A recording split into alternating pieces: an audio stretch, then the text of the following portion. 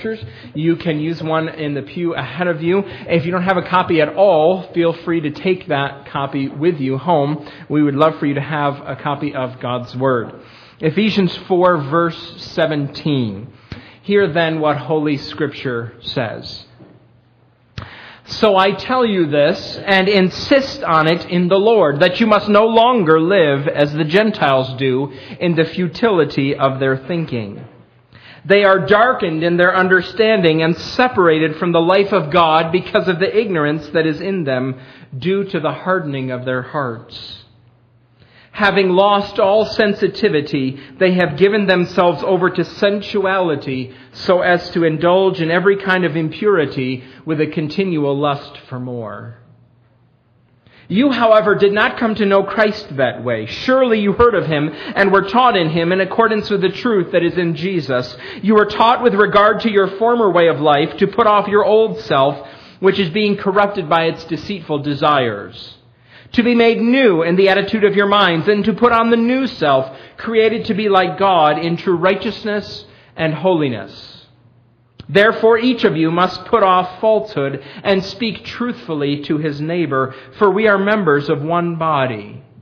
In your anger do not sin. Do not let the sun go down while you are still angry, and do not give the devil a foothold. He who has been stealing must steal no longer, but must work, doing something useful with his own hands, that he may have something to share with those in need. Do not let any unwholesome talk come out of your mouths, but only what is helpful for building others up according to their needs, that it may benefit those who listen. And do not grieve the Holy Spirit of God, with whom you were sealed for the day of redemption.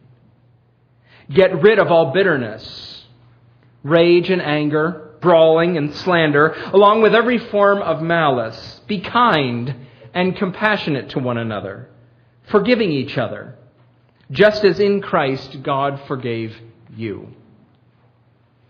When we first moved to Millersville, many people asked us if, having grown up in New York, they asked me how I was adjusting to life in rural Lancaster County.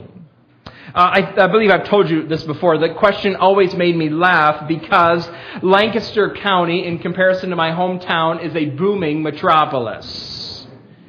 I know I've said this. Wyoming County, New York, is one of the largest dairy-producing counties in the state of New York. In fact, we brag about the fact that the cow population is twice the human population.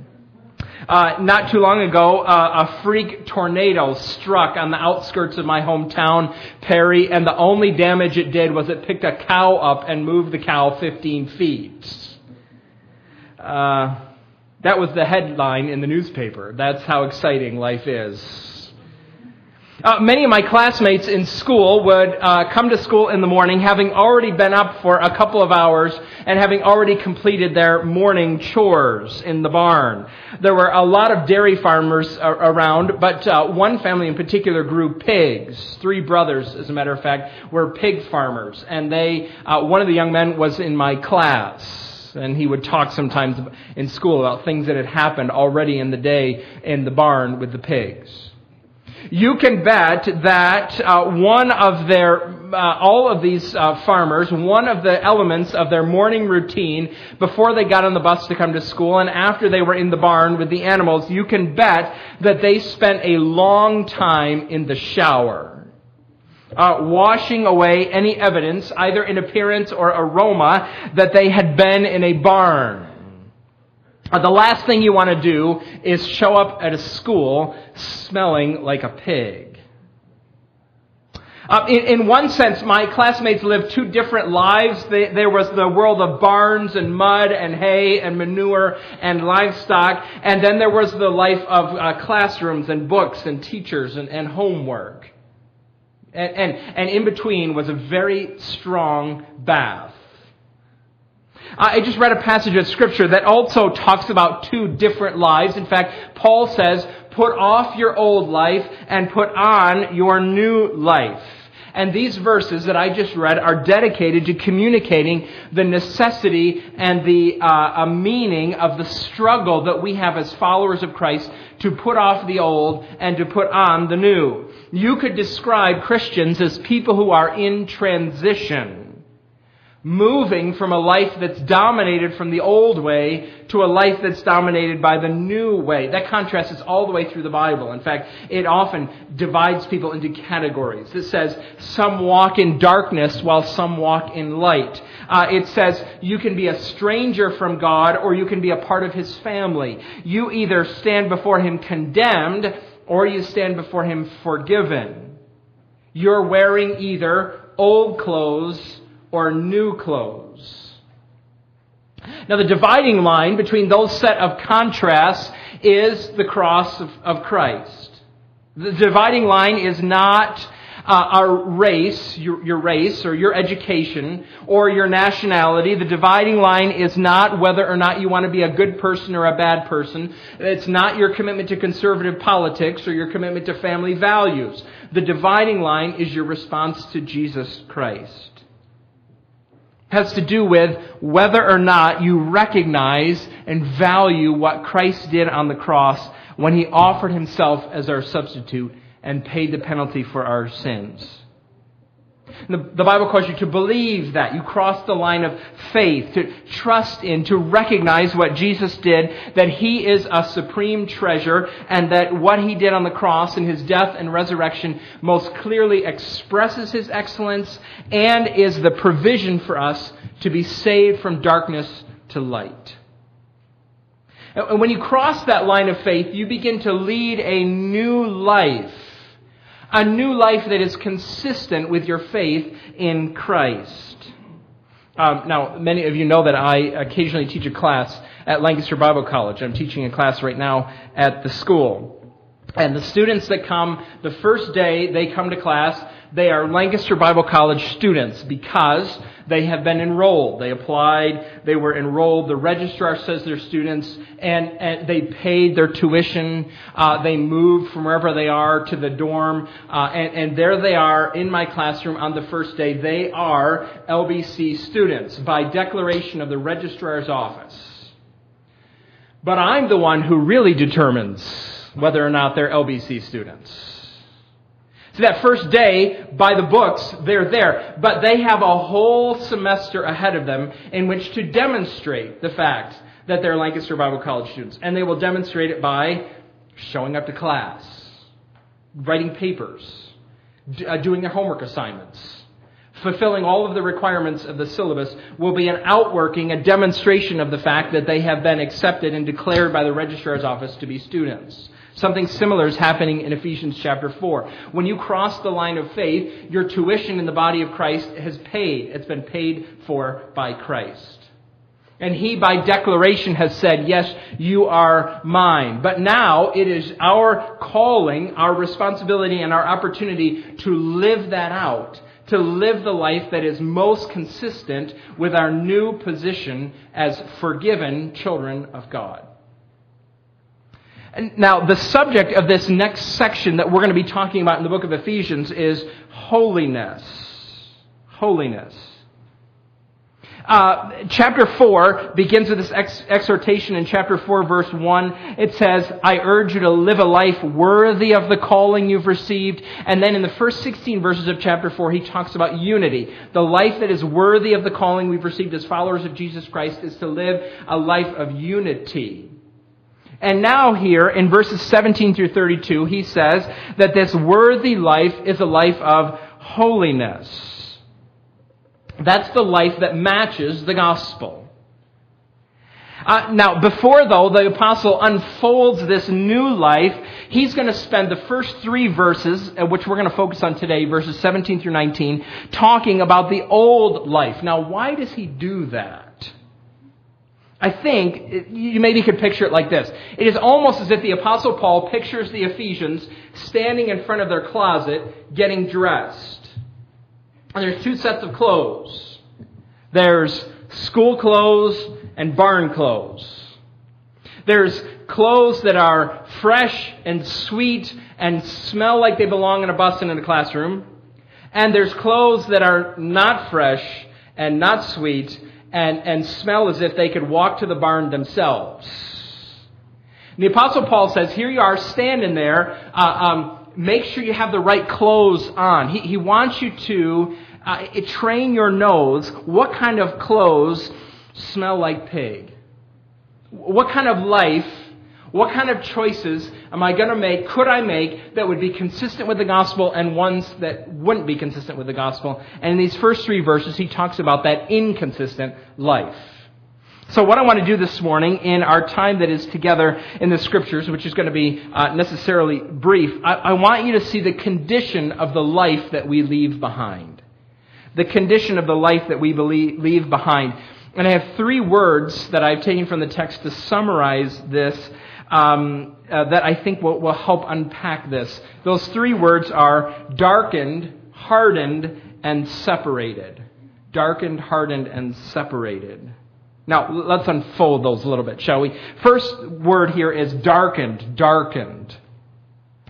In the first part of verses 17 and 18, Paul uses some concepts to describe how Paul would characterize the mindset of those who are apart from Jesus Christ, their mental life. Not just your thinking, but maybe your worldview, your attitude, your mindset.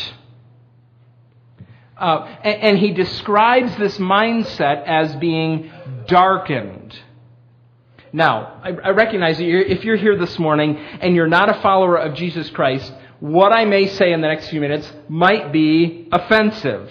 It certainly would have been to any one of the Gentiles not in the church who read this. Can you imagine what a non-Christian would think when he picked up Ephesians, if he ever got a hold of it in the book in the city of Ephesus, and he read what Paul wrote about the Gentiles? One commentator says that Paul goes too far, that he is too negative about those who are not followers of Jesus Christ. But Paul here is not writing based on his observation. He's writing based on his theological understanding of human beings. There are those in Ephesus who practiced and who taught living a moral life. But Paul here is saying, if you're not living a moral life in connection with Jesus Christ, you still are darkened and hardened and separated. Now, let's talk about what these words... Paul here in verse 17 describes Christians as being futile... not Christians, those apart from Christ, non-Christians, as having futile thinking. Futile thinking. That word futile means empty, or it means vain. It means something that won't fulfill its purpose. Something is wrong with the way that these men and women are thinking. Those who are separated from God cannot comprehend Him. Their brains don't work to that degree. You might as well try to scale a 20-foot wall with a 6-foot stepladder. Your brain ain't going to get you there. As intelligent as human beings are, their brains, their minds cannot reach into heaven. Now, he explains that a little bit more by using the actual word in verse 18, darkened in their understanding. There's not enough light to see. Can you imagine if I had a huge picture up here, a huge poster, and a beautiful scene, and I only allowed you to see this much of it, if I only shone a light on this much of it? Can you imagine how warped your understanding of that picture would be if you could only see this much of a huge painting? Paul here is talking about Gentiles who are darkened. They don't have enough light to see the glory and the goodness of God. Verse 18, Paul uses another word to talk about their mindset, their darkened mind. He uses the word ignorance. They are darkened, verse 18 says, in their understanding and separated from the life of God because of the ignorance that is in them. Now, this ignorance here is not innocent ignorance, it's willful ignorance. It's voluntary. These verses are very similar to what Paul says in Romans chapter 1. Let me read to you from Romans 1, verse 21. Listen, you'll hear some of the same words. For although they knew God, they neither glorified Him as God nor gave thanks to Him, but their thinking became futile, and their foolish hearts were darkened. It's the same words, right? Although they claimed to be wise, they became fools and exchanged the glory of the immortal God for images made to look like mortal man and birds and animals and reptiles. This ignorance is a result of the fact that human beings have said, I will not glorify God, I will not follow Him. Instead, I'm going to exchange His glory for the glory of created beings, and I'm going to worship them, and they're going to be my delight. And Paul says that's ignorant.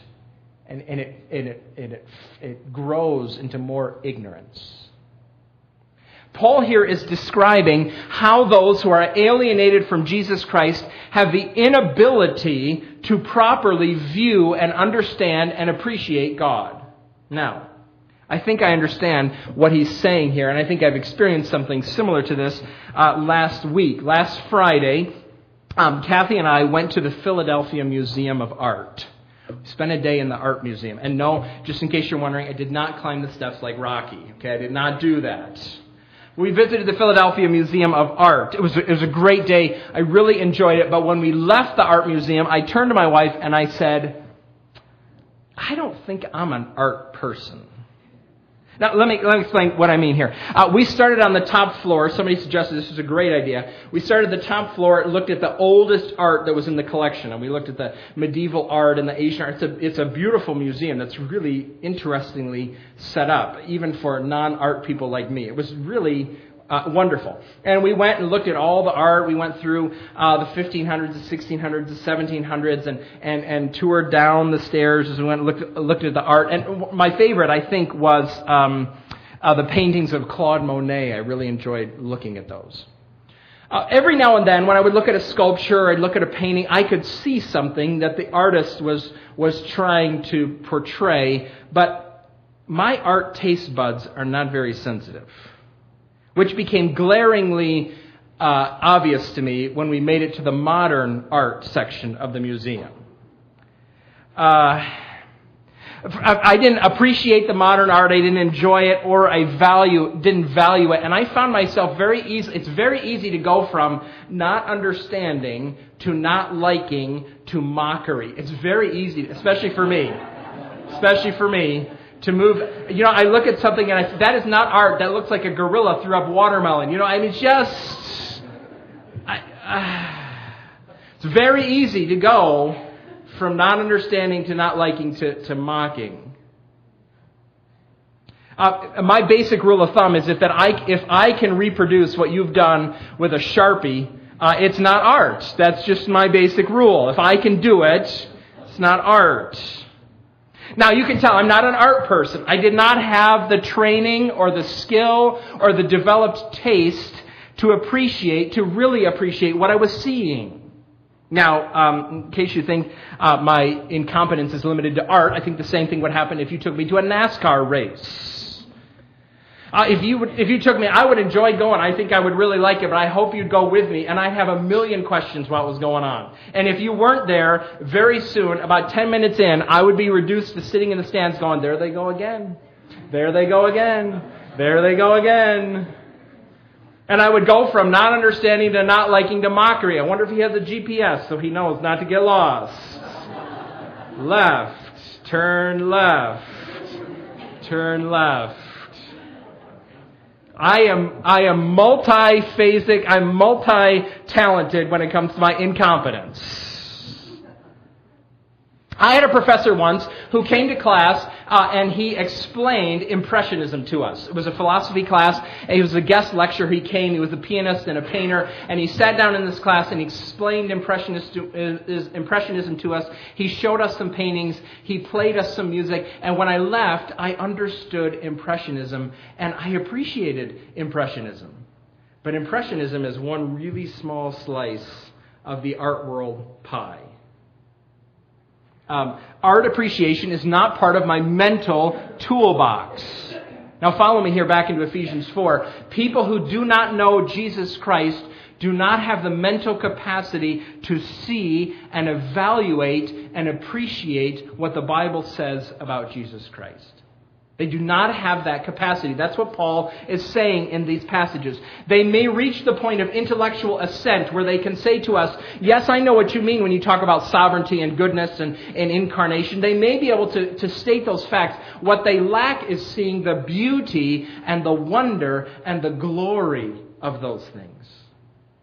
They don't understand when we talk about Jesus Christ why anybody would find him so attractive and so precious a treasure that you would give your life to follow him. In fact, it's not very hard to go from disliking, not understanding, to disliking, to mockery. And when you talk about Jesus to them, you might as well be talking about gorilla vomit. They're equally as attractive. That's what Paul is talking about here. Those apart from Jesus Christ are darkened. That's why our choice to follow him is so mysterious and so confounding, and why Paul in 1 Corinthians can talk about following Jesus Christ to those outside of Christ being a foolish choice.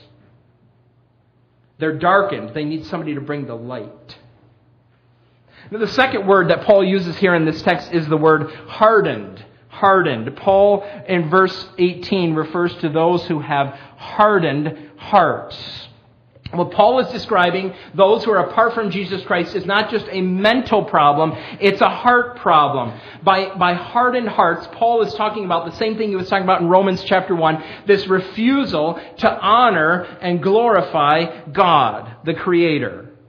And Paul describes this hardening as a choice that has consequences. Hardened hearts. Now look at verse 19, the consequences of that. Having lost all sensitivity, maybe your translation uses the word calloused. It's the word calloused. Having lost all sensitivity, they have given themselves over to sensuality so as to indulge in every kind of impurity with a continual lust for more. So they have lost all sensitivity, and because they have calloused souls, this lack of sensitivity means that they're longing for more and more physical contact, physical sensation, which manifests itself in sensuality and impurity, desires that are never satisfied. Let me explain. Have you ever heard somebody who describe being blind, and they talk about how the loss of their sight means there's an amplification in the other senses?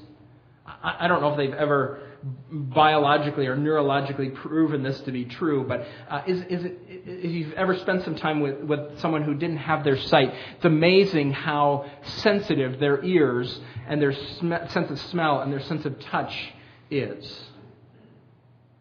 Well, Paul here is describing something just the opposite.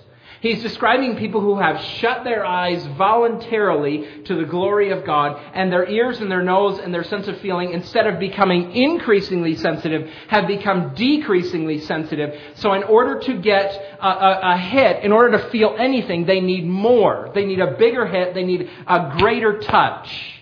You can think about it maybe in your skin, your own body. There are parts of your body that are more sensitive than others. And if you have hands that are used to working and doing hard work, you probably have calloused somewhat hands, rough hands that aren't as sensitive. And if somebody wants to make an impression on you, they have to grab a little bit harder, push a little bit harder. And what Paul is describing here is people who have shut themselves off from the glory and the satisfaction of Jesus Christ, and having done so, they need touch, and they'll look for it anywhere, and they'll try to get it. And what Paul is saying here is this reality, to the extent that you look for satisfaction apart from or outside of Jesus Christ, you will get decreasing returns, and you will not be satisfied. Whether you look for satisfaction in food or sexual pleasure or art or a new TV season or baseball or power or your appearance, vanity, those things will never satisfy you. And these hunt for these longings, wherever you go, you will discover something smells like pig. Something smells like pig in those longings. Now, I'm summarizing here this morning. This paragraph describes those who are apart from Christ with these three words. Darkened, which refers to their mental capacity to evaluate properly God in His glory. And hardened, which refers to our insensitivity, or these people who are apart from Christ, their insensitivity toward His glory, which sends them searching for happiness anywhere they can get it. And the last word that I want to draw your attention to is separated, and it's very clear in verse 18. Darkened in their understanding and separated from the life of God. This is the chief problem of humanity. From the beginning, when Adam and Eve sought to satisfy themselves outside of God's good pleasure, what happened to them in the garden? They were banished from the Garden of Eden. They were separated from God's presence. And the story of the Bible is that human beings are unable to bridge that gap themselves, whether we want to or not. Soon after Adam and Eve were separated from the life of God, I think in Genesis chapter 11, human beings decided to try to get back into heaven themselves. So they tried to build this tower. We can be like God. We can be in the heavens with God. And that plan was ruined by their sense of control and authority. I'm reminded this morning as we think about this passage, as we contemplate communion, I'm reminded of another pig farmer who was part of a very well-known story that Jesus told. In the story that Jesus told, the man didn't start with a pig farmer. He grew up in his father's house, and he left his father's home. He wanted his inheritance before his father died, and he ran away, and he was, alienated from his father in the story, separated from him. As the story goes, he took all of his money that he'd gotten from his father, and he spent it on probably sensuality and every kind of impurity with a continual lust for more. He got to the point where he burned through his money, and the only job he could find was as a pig farmer. He was so hungry, he wanted to eat even pig food. In the story, you know it, I'm sure. In the story, there's an older brother. This young man who runs away, the pig farmer, has an older brother. And the older brother, he should have gone and looked for his younger brother. He should have gone and gotten him. That's what older brothers do. They go and rescue their younger brothers. That's not how it worked in Jesus' story, though. But the Bible tells us that Jesus is the older brother who has come. He's come to search, He's come to seek and to save that which was lost, and He sought us, the Bible tells us, by means of the cross, and through the cross, and by our trust in Him, we're clothed in His righteousness. Clothed in His righteousness, so that we might know God, and that so we might have soft hearts before Him, so that we might be satisfied with His great glory and not be stuck trying to find satisfaction anywhere else. And when you cross the line of faith, when you recognize the work of your older brother, your life takes on a new scent. No pigs. The sweet aroma of Christ Himself. Let's pray, shall we?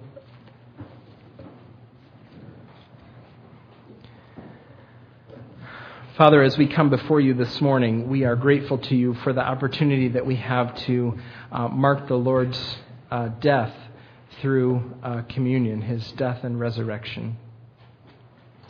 Father, I'm grateful to You for my brothers and sisters that are here this morning, and I am thankful to You that You have rescued us from this lost condition we're in. Darkened minds and hardened hearts. Father, I pray that You would train our noses so that this week we would make wise choices about the clothes, the spiritual clothes that we wear, and the aroma that we present. Help us to be vigilant in guarding against that piggy odor, that scent from the old life.